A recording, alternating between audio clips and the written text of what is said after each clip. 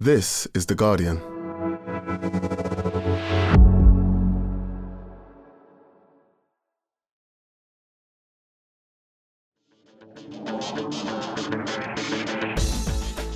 Hello and welcome to The Guardian Football Weekly, and for 45 minutes we thought that Liverpool were human or humans, and at the end of it all they are humans, just humans who are very good at football. A thrilling attempt for Villarreal, who harried and pressed and scared the Reds before Luis Diaz arrived. The Spaniards dropped deep and their keeper Rulli decided to have an indifferent evening. So Liverpool will play every game they possibly could this season and await Real Madrid or Manchester City in the Champions League final. Also today, Bournemouth joined Fulham in the Premier League after a tense win over Nottingham Forest. What are the chances of either side next season? Will it be more than Scott Parker's increasingly agonised post-match soliloquies accompanied by the streets? There's Manchester United's comfortable win over Brentford. Does Abramovich actually want his £1.5 billion? We'll do a bit of Serie A, wigs, your questions, and that's today's Guardian Football Weekly.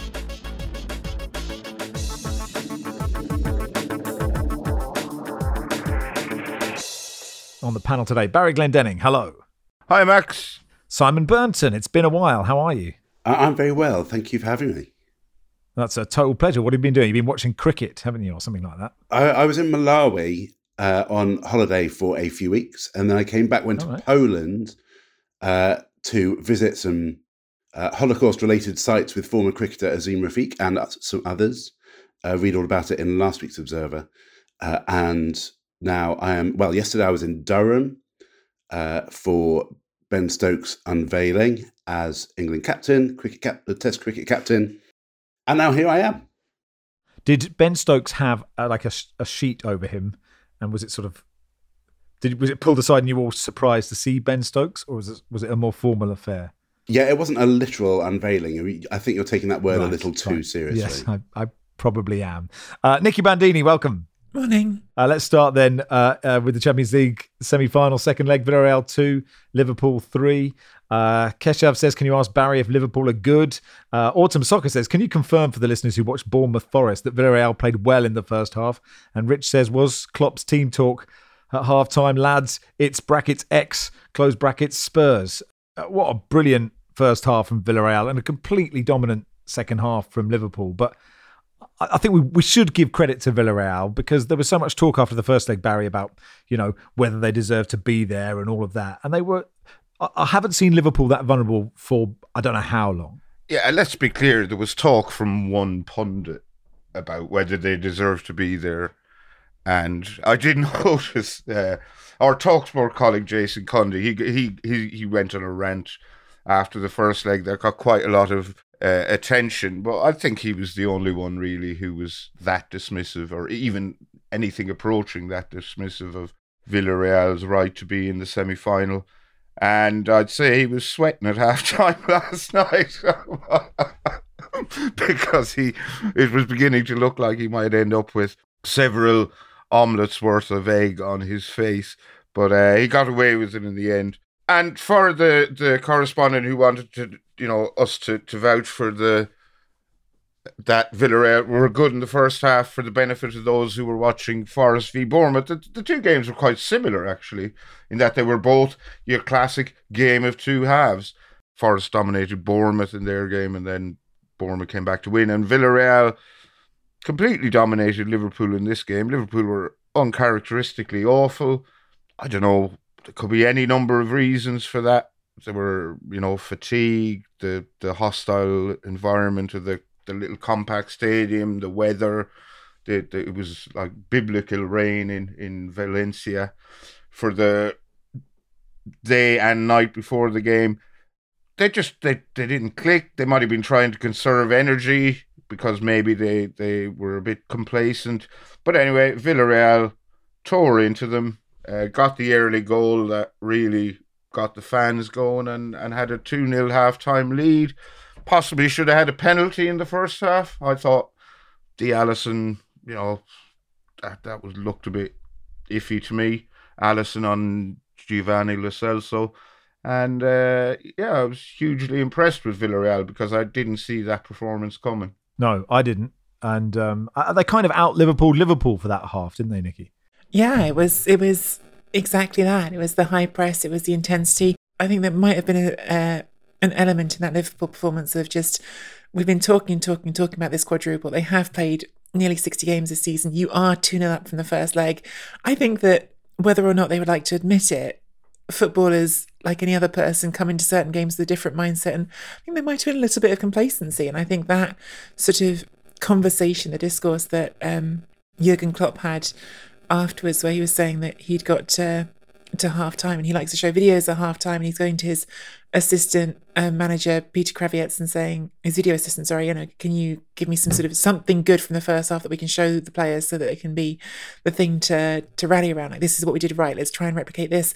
And there was nothing. And I think that's partly, yes, Villarreal showing two sides to themselves, and certainly it makes you sort of want to again sort of clap back a bit at those people who after the first leg were so quick to tear into Villarreal, to accuse them of a lack of ambition. It's a two-legged tie, and I think Villarreal very much saw this as get back home and see what we can do there. And, if it had been 1 goal instead of 2 from that first leg, then it would have been a very, very different situation at half-time. And actually it's hard, Simon, isn't it? When you've got nothing to lose, you've got to go for it. And then suddenly you've got something to lose, and it's harder. In the second half, they sort of dropped. It was a totally different performance from both teams. You wonder if actually Villarreal had only been 1-0 up, they'd have had to keep doing what they were doing. I think that it's quite hard once the momentum in a game is very heavily set. It can be hard to turn that round. Like when Liverpool played Barcelona a couple of years ago and won 4-0 at home. It was 1-0 at half time. Barcelona went in. They couldn't reset. And we know what followed. What Liverpool managed to do yesterday is reset at half time. They made one change in personnel. And from that, I mean, it contributed, obviously.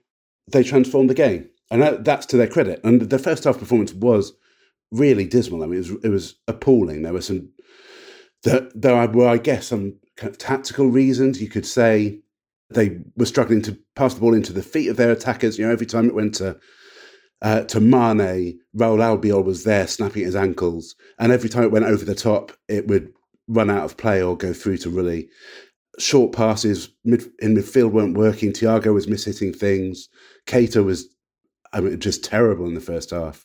It is obviously they underperformed, but to successfully switch that, the mindset, the momentum at halftime is not easy. And that was really impressive, whoever the opponents were.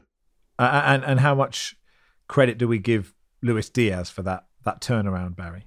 Loads. I mean, he transformed them. He came on, went on the left. Mane moved into the middle.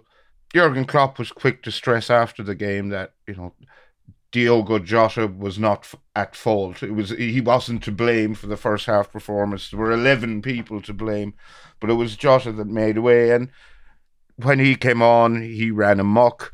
Now, I think Villarreal's players just ran out of oomph and energy.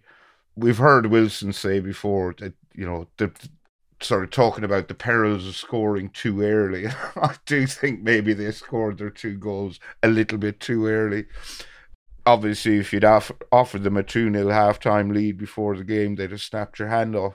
But they just weren't able to cope with them. Liverpool played much higher up the pitch. They played with much more menace, and they started fizzing passes together. And I'd be interested to be a fly on the wall in the dressing room at halftime in a situation like that. Was Jurgen Klopp ranting and raving at them, or was it calm and measured and come on lads, you know you're better than this? But Luis Diaz has to be. Liverpool don't sign too many duds, but he's an absolute gem. He's got that. Because the sort of the conversation I felt like after the game was all about how he would get on the ball and dribble at people, and even sort of some of his teammates talking about that. I think Andy Robertson was talking about that after the game, like just having someone who's willing to run it, the defence kind of linked up that midfield and attack where there'd been this disconnect. I mean, Klopp said as well he felt like the problem had been that the attack was stationed too high in that first half, and that's why he's saying it wasn't about personnel, it was about people needing to find those mid spaces. He's willing to get on the ball, that he can dribble past the man. He's just got. There's different ways of being a great dribbler, right? There's players who you watch and you think, wow, the ball is glued to their foot and they can just sort of manipulate it so finely. Luis Diaz, he's certainly a very sort of technically able player, but he's just got that edge of chaos to him. He's got that edge of sort of, I don't know, sparks flying off him and danger to him that I think the game needed, or Liverpool certainly needed in the game to change it. Because as soon as he's got the ball at his feet, you just feel like you're not totally sure what could happen. And that little seed of chaos is what was needed to unsettle a Villarreal team that was so controlled in that first half. I mean, I think sort of when you were saying about them out-Liverpooling and Liverpool in that first half, Max, one thing we didn't say, they had more than half possession in that first half. I think that was the most striking thing. Villarreal had something like 56% possession in that first half, and I think that against Liverpool is so rare, and especially after the way they played in the first leg, it was really, really very surprising, and then a huge turnaround in the second. And actually, to win these games, Simon, you need everything to be perfect, right? If you're playing Liverpool, and within that, you need a goalkeeper that doesn't give away 2, maybe 3. 3 is probably harsh, but give away 2 goals. Yeah, absolutely. I mean, it doesn't help. Just that Fabinho first goal, just as Fabinho looked up to assess his options and really then leaps to his right to deal with a cross, and then he realises how big the space is at the near post, leaps to his left to deal with the near post, and ends up with one leg here, one leg there, and a big hole in the middle for the ball to go through. That was pretty much the highlight of his second half performance. Went downhill from there. It wasn't a great look for the lad. The pressure at that point was overwhelming. It was interesting. Everyone talks about the impact that Luis Diaz had, but the first 2 goals came down Liverpool's right wing, where Alexander-Arnold had done nothing in the first half. He'd barely got over the halfway line. Liverpool had barely had held possession for long enough for him to do so. The fact that Diaz was stretching the Villarreal defence wide, pulling them back, gave him the space and the time, and he did the rest. The left-footed cross for the second goal, absolutely gorgeous. The timing of the Luis Diaz run, header wasn't great, but Geronimo really did the rest, and the die was cast from there. And then the last 20 minutes, Villarreal were trying to attack, and it could have been any number of goals. The fact that it ended in a respectable scoreline was down to, I don't know, Liverpool's overexcitement and profligacy. The XG stats were amazing. You talk about a game of 2 halves. In the first half, Liverpool's XG was 0.06. And in the second half, Villarreal's XG was 0.00. It doesn't get more emphatic than that. That is not a lot of goals. That's not many goals, is it? Interestingly, just on the subject of Geronimo Rulli, the Villarreal keeper, I believe that Geronimo, the famous Native American chief and medicine man, his name derives from, it's an Apache translation of the one who yawns. And Geronimo Rulli is sort of the one who has a yawning chasm between his legs through which the ball seems to go with unerring frequency. But I just thought that was sort of mildly amusing. I do think Geronimo is a fantastic name and more people should have it. Yes, absolutely. Well, I think you are. I mean, as someone who has recently named a child, Ian, I do think you've got to be bold to give your son the name Geronimo. I just think, You can call him Ron. You can tell everyone he's called Ron. Ron's a normal name. Ron. Okay, that's true. Is that short for Ron or no? Geronimo. Awesome. Or Mo. Good point. Or Jer. Yeah. You've got so many choices. What a versatile name. Who knew? I also really enjoyed at the end how Villarreal went slightly athletic, slightly Cameroon 1990 without winning and just going, well, we're out of this now, so solid, we'll just kick everyone. It just reminds me of every Sunday League Cup semi-final I've ever played in, the losing team. Someone's taking it in the corner and you just know a centre-back is going to come and absolutely rinse you. We got a great tweet from Vanderlei Soccer, who's been listening back to old podcasts. And on the 17th of May, 2021, Jonathan Wilson made a prediction about Liverpool and the Champions League that I'll play to you right now. And can you imagine how bored we'll be of talking about Alisson's header that got them in the Champions League as they prepare for the final in Istanbul next, assuming it is in Istanbul and not move to Portugal again. before the final in Istanbul next year. It'll just become one of those moments that everybody talks about and we'll be utterly bored of. So let's enjoy it while we can. What do we need to happen? Do we need another goalkeeper to score for Leicester or Chelsea? Do we need Mendy or Schmeichel to score so that we don't talk about Alisson? I'm aware that then we would talk about that goal. There's nothing we can do, Wilson, unless you just don't want Liverpool to qualify for that reason. Liverpool go out tamely in the last 16 to a mediocre French side would work. Okay, all right. Well, we'll see if we can arrange that. We're pinning all our hopes on Bordeaux. I love the idea that Wilson was utterly convinced we'd be talking about that header that Alisson scored against West Brom to get Liverpool in the Champions League. And I don't think I've even thought about it for a second. Nikki? Well, it's worth sort of pointing out, so we've just been talking about Geronimo Rulli, it was his penalty in the shootout in the final of the Europa League that got Villarreal into the Champions League. So goalkeepers scoring goals.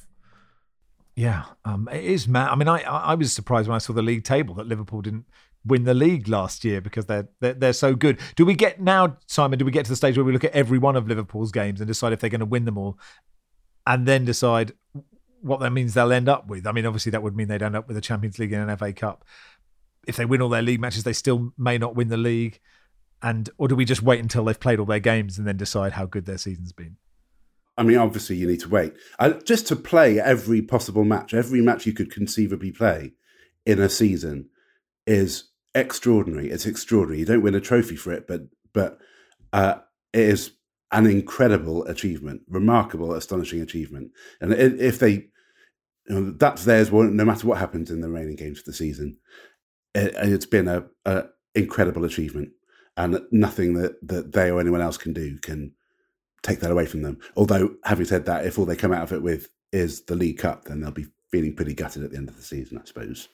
Just trying to think, you could play, if you were like a League One or League Two side, you could play more, couldn't you? If you got to the playoff final, and you got to the final of the Papa John's, and you got to the final of the League Cup and the FA Cup. So, that's something for League One and League Two teams to aim for next season, to say, we've played more games than Liverpool. I mean, I guess I haven't thought it through entirely, but it would be some season for Stevenage, wouldn't it, if it happened? So look, Liverpool versus Real Madrid or City. Let's preview that game briefly. Nikki, how do you see the Real City game going? I don't know that I can make any sensible predictions for Real Madrid games anymore. I imagine that City will play the better football, and quite possibly Karim Benzema will score 3 goals and Luka Modric will do something extraordinary, and who knows? I'm just still personally reveling a bit in the image of Carlo Ancelotti. I'm one of those sort of squares who never really thought smoking was cool, but Carlo Ancelotti with a cigar celebrating his title with Real Madrid was an image that I could be here for. Are you going to go to 60 a day straight away off the back of Ancelotti? Maybe not.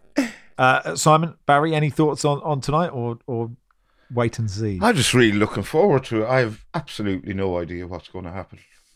Not a clue. But I think I would rather a Liverpool-Real Madrid final.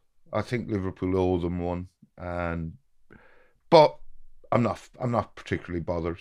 Just surely everyone will now want that, a European final between two teams from the same country, particularly two teams who seem to be vying with each other for everything, is not as interesting as the alternative. And obviously the most interesting possible outcome of the semi-finals was for Villarreal to end up with a trophy, probably by beating Man City in the final. But that's no longer available, so we'll go with the next best option.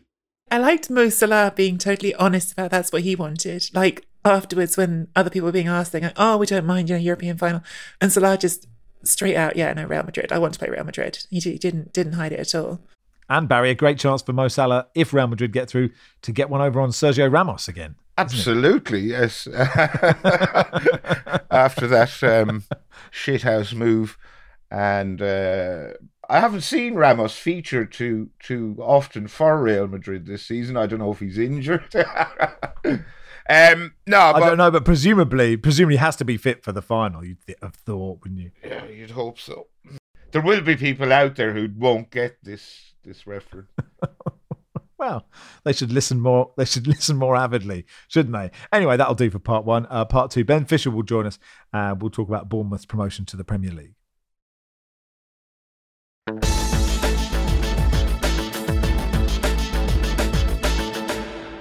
Welcome to part 2 of the Guardian Football Weekly. So Bournemouth are in the Premier League. They joined Fulham. They beat Nottingham Forest 1-0 last night. Kiefer Moore coming off the bench. He hadn't trained, but he scored a well-worked free kick, which means the Cherries are in the top flight. Let's talk to our EFL man, Ben Fisher, who's out in Rome for the Leicester game in the Conference League. I like that we don't give you the elite football, Ben, because, you know, that's the football you want to cover, isn't it? Just a one just below the absolute elite.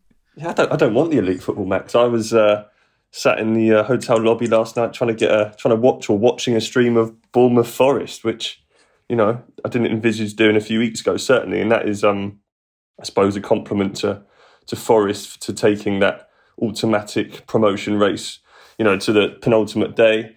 Pressure game for Bournemouth, and, you know, they got the job done. I'm not sure if I fancied them, to be honest, last night. Thought it might have been a draw and then teed up into the final day. But yeah, Bournemouth back in the Premier League for the first time, obviously, you know, without Eddie Howe, a new era now, Scott Parker. And it also means it's 7 years since, I know Jeff Mostyn, the chairman, was back in the changing room last night getting sprayed, drenched in champagne this time by Jefferson Lerma. And that means it's 7 years since Callum Wilson was slapping his backside live on television after they got promoted. So in 2015. So, Bournemouth back in the Premier League, and it'd be interesting what they sort of make of it this time around. So once every 7 years, a player will be doing something to Jeff Mostyn in the Bournemouth dressing room to signify that they're back in the Premier League. I heard a Bournemouth podcaster on the radio yesterday saying he thinks that had Kiefer Moore been fit, that they would have pipped Fulham to the Championship, which seems quite a bold claim and resting quite a lot on the abilities of Kiefer Moore. But, you know, had they been missing that kind of player, you know, to make their promotion sort of more secure than it has been. Yeah, I'm not sure I agree with that claim, but yeah, I think I agree with the sort of sentiment in that Kiefer Moore, I mean, he's not even started a game for the club yet. They signed him in January. He's been injured. 3 appearances off the bench, and 2 of those have been pretty significant. Obviously, last night getting the winning goal, really cool finish from a training ground routine free kick. But it was Swansea when Bournemouth are 3-0 down, and Kiefer Moore steps off the bench, gets 2 goals. Ex-Cardiff striker scoring 2 goals at Swansea, and yeah, I think Moore's definitely he's a big presence, really big player for Wales as well. So that's a big thing for them in next month or so with their game coming up. And yeah, made such a big difference in a short space of time at Bournemouth. And it's a great story for Kiefer Moore, because when Bournemouth were last promoted, as we said about in 2015, he was at Yeovil, just left Yeovil, was about to try his luck to go and play in Norway.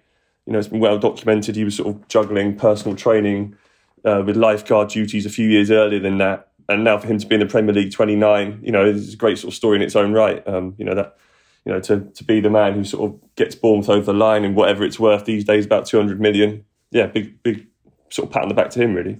Some really lovely news about David Brooks as well. He's been given the all clear after cancer treatment. The 24-year-old announced in October he'd been diagnosed with stage 2 Hodgkin lymphoma, was due to start treatment immediately. It's been a few months since my last update, and in that time I've thankfully completed my treatment. He tweeted, "I'd like to say a huge thank you to the incredible medical staff for their amazing work and support throughout the process." And I think the crowd acknowledged him. He was in the kind of prawn sandwich area, you know, the corporate boxes, and they acknowledged him, which was a lovely moment after the game. There's obviously another piece of sort of worrying but good news is that Steve Cook's dad had a cardiac arrest before the game, and Steve Cook tweeted that he was resuscitated, and he thanked the medical staff for that. And my big surprise was watching Steve Cook run around in a Nottingham Forest shirt. This is my Sergio Ramos Barry moment. I had no idea, and forgive me, Championship fans, you know, I've got lots of football to watch. When did that happen, Ben? Has that happened 5 years ago? Like, how am I out of the loop? How is Steve Cook in any other shirt than a Bournemouth shirt? Yeah, no, it does seem quite strange. Obviously, 10 years at Bournemouth. I'm pretty sure I'm right in saying Bournemouth are going to give him a testimonial at some point as well to sort of, acknowledge his service. But yeah, joined Forest in January. And one of those players, along with Keenan Davis at Forest, who, like I say, is taking them so close. And I mean, you know, if listeners are not aware, you know, if Forest had won last night, they would have gone into the pole position for the final day. So that's just extraordinary when you think Steve Cooper, Forest manager, took over the club, you know, with 1 point to their name. And Steve Cook's been a big part of that. Had a couple of little niggles and injuries, but he's been a big player alongside Joe Worrell in defence. And yeah, as you say, obviously hope all the best to his father. Look, Fulham on Monday hammered Luton 7-0. And when you think that Fulham should probably be on the beach and Luton are trying for the playoffs, that sort of makes that even more ridiculous. Mitrovic with 43 goals for the season. Surely he's got to get more than 10 in the Premier League next year if he's on this kind of sort of crest of a wave. The first side to score more than 100 goals in a single season in the second tier since Manchester City in 01-02. Do we feel that Fulham... Actually, I mean, we could talk about Fulham and Bournemouth. Like how ready are they for the Premier League? What do they need to do? Because you get the sense with both of them, I suspect people traditionally will think both of them will try and play neat football and won't be good enough at doing that because they're coming up against teams who also will do that and be better than them at it. Yeah, agreed. And I think, when you look at Fulham, sort of stating the obvious, really, given that 7-0 scoreline, but it's not, I think that's the second or third time they've put 7 past a team this season in the Championship. Firepower, is unarguable, obviously, in the Championship. In the Premier League, you'd like to think the goals are not just suddenly going to dry up for Mitrovic. And as you say, he wasn't given an awful lot of starts under Scott Parker, who was obviously his manager last time in the Premier League. I do just worry about both teams a little bit defensively. Nat Phillips, for example, at Bournemouth is on loan from Liverpool. So, whether he'll be there next season, maybe he'll get given a go in the Premier League, who knows? I mean, Fulham is, I think we said the other week, Tim Ream and Tosin, were kind of exposed last time. So that would be my area of concern for both teams, really, is just keeping the ball out at the other end, because I think they can score goals. Bournemouth, last night, look at their bench. You had Siriki Dembele and, players like Todd Cantwell wasn't even in the squad, who they obviously got in from Norwich. I think going forward hasn't really been too big a question in the Championship, but I think they're going to be tested a lot more in the Premier League. And but like I said, Bournemouth conceded 3 at Swansea the other week quite easily. So we'll see what happens. So in the playoffs, Forest and Huddersfield are definitely in. Sheffield United, I'm trying to do the maths here live. I think they're in with their goal difference. And then Luton are in pole position for the final spot. They play Reading on the last day of the season. Middlesbrough could catch them. And maybe Millwall could too. I mean, I suspect more professional podcasts would have done that little bit of research beforehand. Who's going up, Ben? Yeah, I think Millwall can squeeze in purely on the back of sort of piggybacking on Luton getting hammered at Fulham. That 7-goal swing, the goal difference is taking a bit of a battering. So I think Millwall in with a sniff at best. Huddersfield have been really good this season, Max. What Carlos Corberán has done, they finished 20th last year, had the worst defence in the league, brought in numerous players, but on a very modest budget, most of them free transfers and loans, and has kind of welded this amazing team together. I suppose Forest, it'd be interesting how Forest react this weekend on the back of that defeat, having been so close to potentially sort of turning the tables on Bournemouth. Will they now arrive into the playoffs in a slightly different place? But I think Huddersfield, nobody would want to play them, I don't think. Equally, Luton, if they do get there, have had a great season, and again might just would certainly be the story of the playoffs, I think, if they get there. League One playoffs start on Thursday. Wycombe playing MK Dons, and then on Friday Sunderland play Sheffield Wednesday. Sunderland Wednesday is a ridiculous League One playoff match, isn't it? Yeah, really juicy, and I think they've already sold just ridiculous amount of tickets. I think it's going to be close to a sellout or a sellout. The thought of one of those exiting and having another year in League One is quite grim, certainly for their fan base. And again, be interesting, Wycombe have kind of just squeezed in on the last day, really. And, a team like MK Dons was so close to automatic. So it'd be interesting, the sort of dynamic there. But Sheffield Wednesday, could go back. But Sunderland, another season in League One. I know Barry's probably not feeling too optimistic, but it'd be interesting how they line up. All right. Well, we'll do League Two. We'll cover off all the AFL, I'm sure, soon. But before you go, you told producer Joel you had a terrible, nightmarish, travel-based story regards getting to Rome, and that's probably what the listeners want to hear about. Yeah. Well, I think I used the word hellish, Max, which I think wouldn't be over-exaggerating it. No, it was a bit of a farce, basically. In short, all I'll say is that Leo from EasyJet was needed to bring some order to the chaos. That is what I will say, because the queues in security and at check-in meant I came very close to missing my flight. I mean, and for somebody who gets a bit jittery about the idea of not having a parking space, the idea of missing a flight was pretty treacherous, to be fair. And also, I mean, probably the highlight for the listeners, perhaps, will be that basically I didn't have the right mask to fly to Italy or Austria, apparently.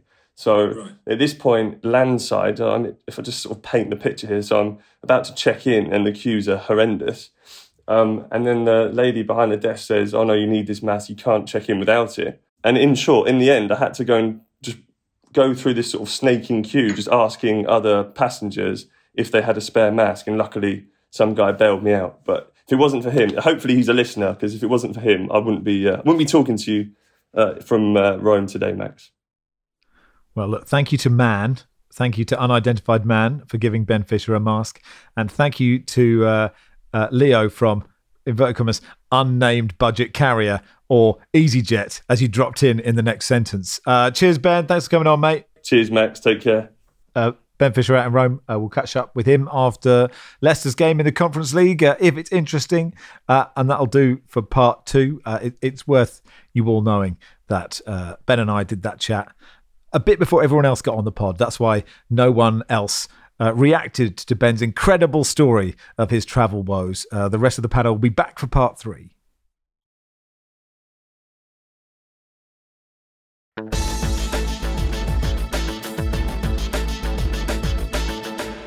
Welcome to part 3 of the Guardian Football Weekly, the live tour, Barry. We are still selling tickets. They're selling well everywhere, except maybe Birmingham. Who knew Jordan Jarrett Bryant's hatred of Aston Villa had so much power? So listen, if you are in and around Birmingham and you feel sorry for us, the 15th of June is where we'd really like to sell some tickets. Simon says, always welcome in the Bahamas. Crowd will be small, but it's a good holiday. Oh, let's add that to the US too. I'd happily do it. I would do a live show to 1 in the Bahamas. I would thoroughly enjoy it. Maybe we could get just like a Vegas-style residency in some Bahamas venue. Just keep doing the same show every 5 nights a week.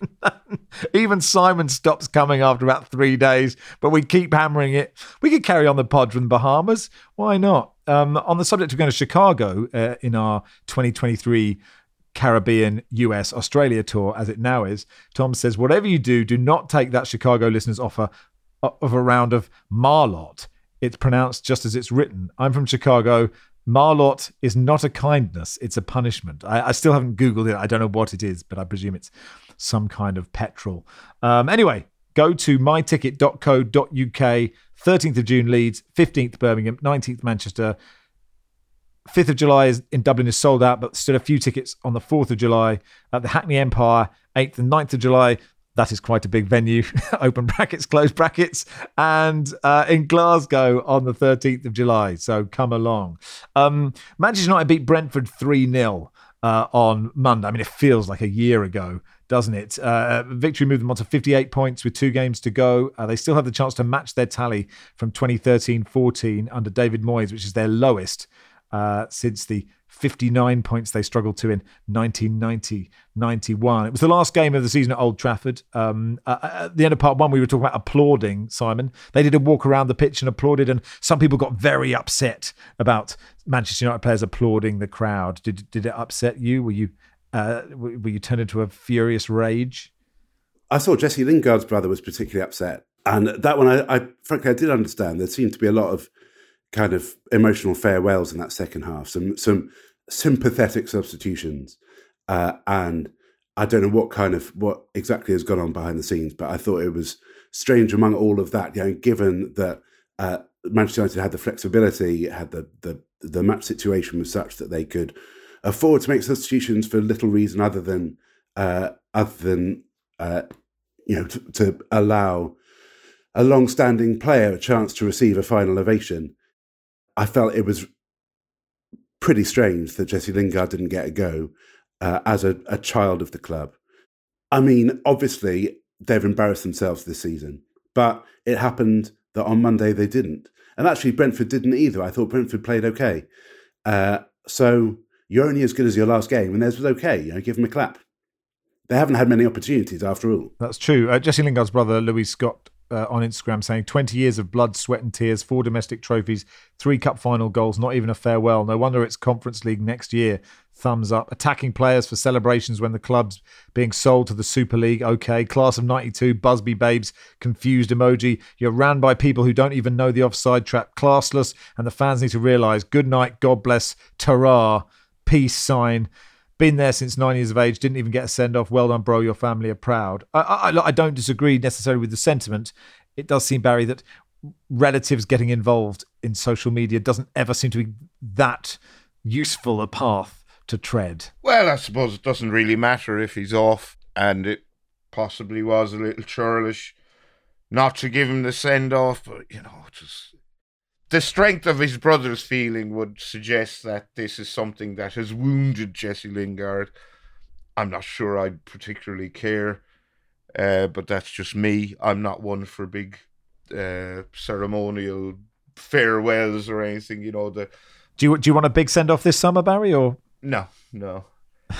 Okay, fine. Who knows what's going on behind the scenes, as Simon says. I suppose, it's...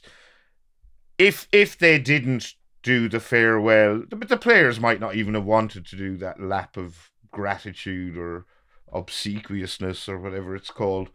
But if they hadn't, there'd be fury over that as well. Oh, look at the players ignoring the fans who turned up week in, week out to watch that shite, and they can't even have the good grace to give us a round of applause. It's just nonsense, isn't it?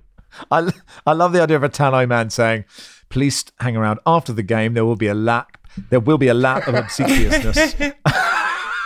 Please stay in your seats. Nicky, Cristiano Ronaldo scored 9 of United's last 11 Premier League goals, 8 of those at Old Trafford. He pointed at the badge and then the floor, which is football for I'm staying here, or I like the badge and I like the floor. If you were Ten Hag, would you want him there? What would you do? I mean, it's the same conundrum that Juventus faced. I think it's a perfectly nice conundrum to have a player who scores over and over and over again and then have to work out how to make a football team around them.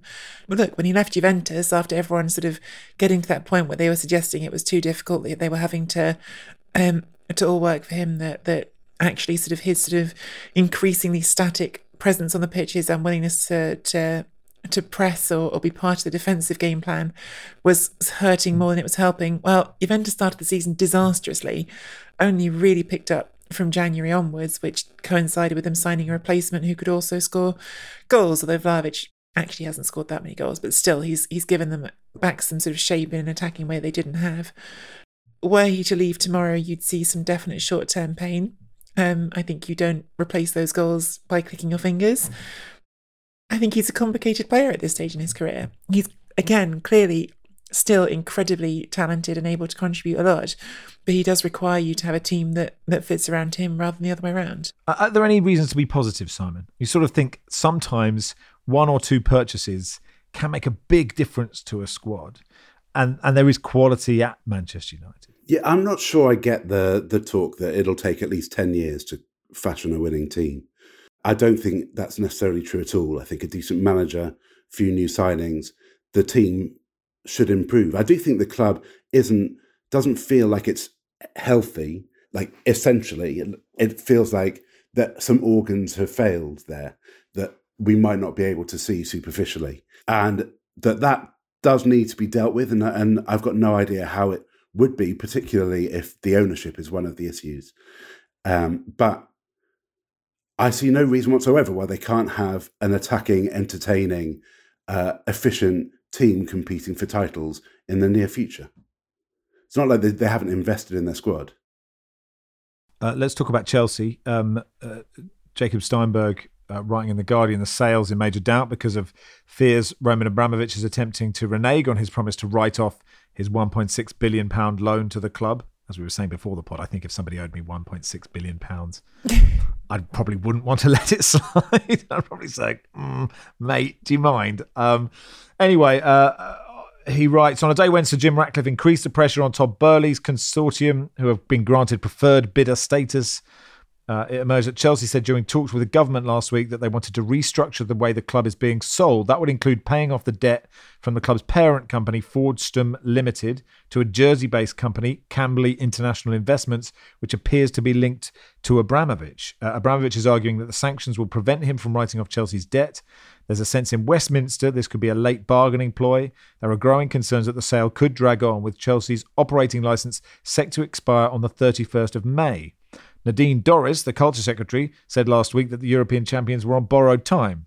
There is obviously every chance Nadine Dorries doesn't know what a football is, but we'll put that to one side. There have been warnings that Chelsea could be prevented from playing in the Premier League and in Europe next season if they're not under new ownership before the licence expires. Chelsea and a spokesperson for Abramovich have been approached for comment. The deadline for sale is fast approaching. It's an interesting situation. I'm not sure. I think there's quite a lot of Chelsea fans who possibly haven't grasped the gravity of the situation and what could happen. And I suppose much of what it does all seem quite up in the air, and there seems to be some confusion about where any money's raised will go. At least there is in my head. But I think much of this depends on how willing the government are to let Chelsea lose their Premier League licence. And right, tough, you're not going to be in the Premier League next season. I'd say that's unlikely, but you never know with this government. I mean, it feels incredibly unlikely, doesn't it? And I imagine if I was a Chelsea fan, I would sit there thinking, it won't, that can't happen. Look, there have been stories for lots of different and other reasons, and slightly more straightforward reasons why big clubs have gone out of business, or clubs have gone out of business or gone into administration or whatever. And I suppose you never know. We'll talk to Jacob in the next few pods. Philippe's on tomorrow as well. I'm sure he'll have something to say about it as well. But yeah, obviously we will keep our eyes on it and keep you posted. Serie A, Nicky, the title race, I'm still getting over that goalkeeping error from Inter Milan in their game in hand in the last minute. It's a very Peter Enkelman moment, wasn't it? Yeah, it was a bit of a sort of one of those moments that you feel like will go down in infamy if they do indeed not win the title. This will be one of those stories that gets told in 10 years' time, in 20 years' time. Funnily enough, Milan at the weekend beat Fiorentina with the help of a bit of a clanger from Fiorentina's goalkeeper. So there's been a couple of those recently, but I'm still not sure this story is done quite yet. Milan's next game is against Verona. Verona have a history of having famously derailed a Milan title bid before. This was the first weekend, this one that's just gone, I think, since early January, when you've had all three of the top three teams have actually managed to win on the same weekend. None of them are flawless teams. None of them are. There is no sort of one standout side in Serie A this season, which is why it's been so fun to watch. But it certainly feels right now like Milan have the momentum, and like it was given to them in a very great sense by that clanger from Radu, which, if anyone hasn't seen it, is particularly horrific. It's a real just swing and a miss by the goalkeeper in his own penalty area that allowed Bologna to win that game. So 3 games to go. Milan 2 points ahead of Inter, with Napoli a further 5 points behind, and the race for the top 4 is pretty much done. Juve 10 points ahead of Roma, who are in 5th. At the bottom, and this is a question from Luke saying, please ask Nicky about Salernitana. Hours away from being kicked out of Serie A earlier this year. Now they have safety in their hands. Can they do it? Yeah, it's an astonishing story, because as I'm sorry I missed their name, but as your correspondent Luke, right, they were very much on the brink of being kicked out of the league earlier this season. They came into Serie A owned by Claudio Lotito, who is the owner of Lazio. The fact that they were allowed to get into Serie A and that this wasn't resolved before the season starts is just one of many examples of astonishingly poor running of the league structure. I think in Italy at times the fact that he was even allowed to own them when they were in Serie B speaks to an exemption that was given that should never have been given. But they got to a point at the beginning of the year where that sort of a deadline was approaching, and they were going to be forced to be kicked out of the league if their ownership wasn't resolved. It was resolved. They've hired this manager, Davide Nicola, who has an extraordinary history of saving teams from relegation. He did it at Crotone about 5 years ago, where they had something like 14 points after 29 games, and he saved them from relegation. And at the time, famously, then did his own personal Giro d'Italia, where he sort of got on a bike and rode all the way up from the bottom of Italy up to Turin where he's from, and where his son, who died as a teenager in a bike accident. So he did this sort of big emotional journey on his bike, and since then he's been brought in by a couple of clubs, by Torino, by Genoa, to save them from relegation, and now by Salernitana as well. And really similar situation to Crotone a few years ago, that they were bottom of the league with barely any points at all, no time at all ago. They've picked up 10 in the last 4 games, and as you say, now have fate in their own hands. And I think if he pulls this one off, Nicola is going to be very, very much ready for a bigger job, because he has become the absolute expert in these relegation battles in Serie A. Mike says, Simon's Watford minute. What's gone wrong? Brackets, where to start? How much fault lies with Roy and Claudio? Preferred next coach? How many players do you particularly care about retaining? Just loser Kamara and JP for me. I assume Sarr and Dennis are off. Thoughts, Simon? It's been an extraordinarily disappointing season. I think the squad is okay. And the performances, until you lose 11 home games in succession, that is above and beyond the call of duty. And that is really top level, extraordinary achievement in awfulness. And some of them, like Burnley at the weekend, and it really took some effort. And I have to say that Burnley game at the weekend, we seemed, and we dominated the first half. We have a few good attacking players, but in the second half, a few obviously tired. We were pushed back, and Roy Hodgson was sat on the bench with his sunglasses on, and he never did anything. Ray Lewington at least shouted a little bit, but to not make a substitution in that game, given the way it was going, was extraordinary. It was a dereliction of duty. I would say that even if we'd been top of the league, there should be some kind of comeback for a managerial performance like that. Generally Hodgson has been unsuccessful, but on Saturday he seemed he just didn't seem at all interested in improving the team, and there were people on the bench who might have done so. What players am I interested in keeping? Imran Louza, definitely. If we could keep Cucho Hernandez and João Pedro, then the attack will be strong. Otherwise, I don't really care. There are plenty I'd like to see the back of, either because they don't care, or because they might fetch a decent amount of money, or because I'm not really sure what they contribute. Who would I like to see as the next manager? Now, that's a difficult question. The enormous likelihood is that it'll be someone I've never heard of in my entire life, and neither has the vast majority of people listening. But I just hope that it is an attacking manager, and one with a kind of long-term vision that the ownership are prepared to back. There have been too many changes, and the fact is that every mid-season managerial change we've made pretty much has been terrible. Not just this season. Well, we've been okay at appointing managers, certainly not good, but mid-season we can't do it at all. Everyone we turn to in the middle of the season is a disaster. This season there's been several. Our previous Premier League season there were a few. What is true without doubt is that I'm massively looking forward to next season more because we're relegated than had we narrowly averted relegation. The Championship is a lot more fun. Let me at it. Huge news from the world of football that I'm surprised more people haven't picked up on is Wes Hoolahan has left Cambridge United after 2 brilliant years. I would just like to say thank you, Wes. I think you're amazing. Please don't join Peterborough. That would really hurt so much, but you're probably good enough to play for whoever you want. Go to MLS. Sean says, I can't describe the joy this man brought to me. A talent with pizzazz in some of Irish football's gloomiest times. That goal against Sweden was always so nice to hear Cambridge and Norwich fans speak so well of him. Truly one of the best we ever had. Yeah, thank you, Wes, whatever you agreed to do.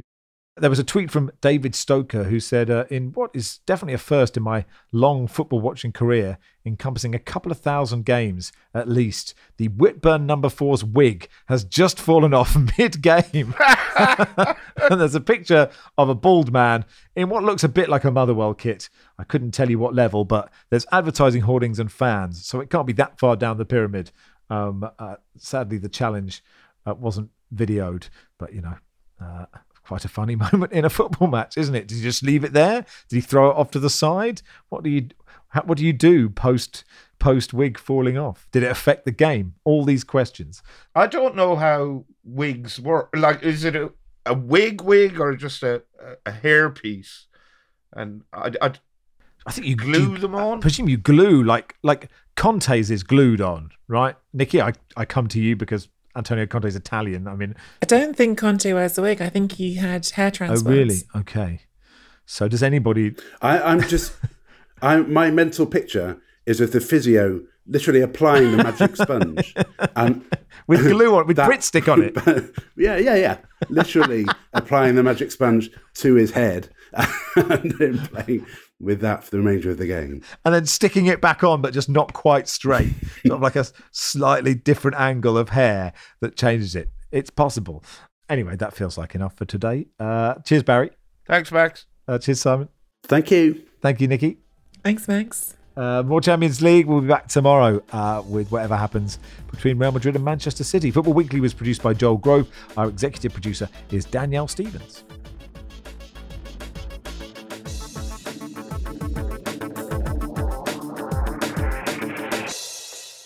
This is The Guardian.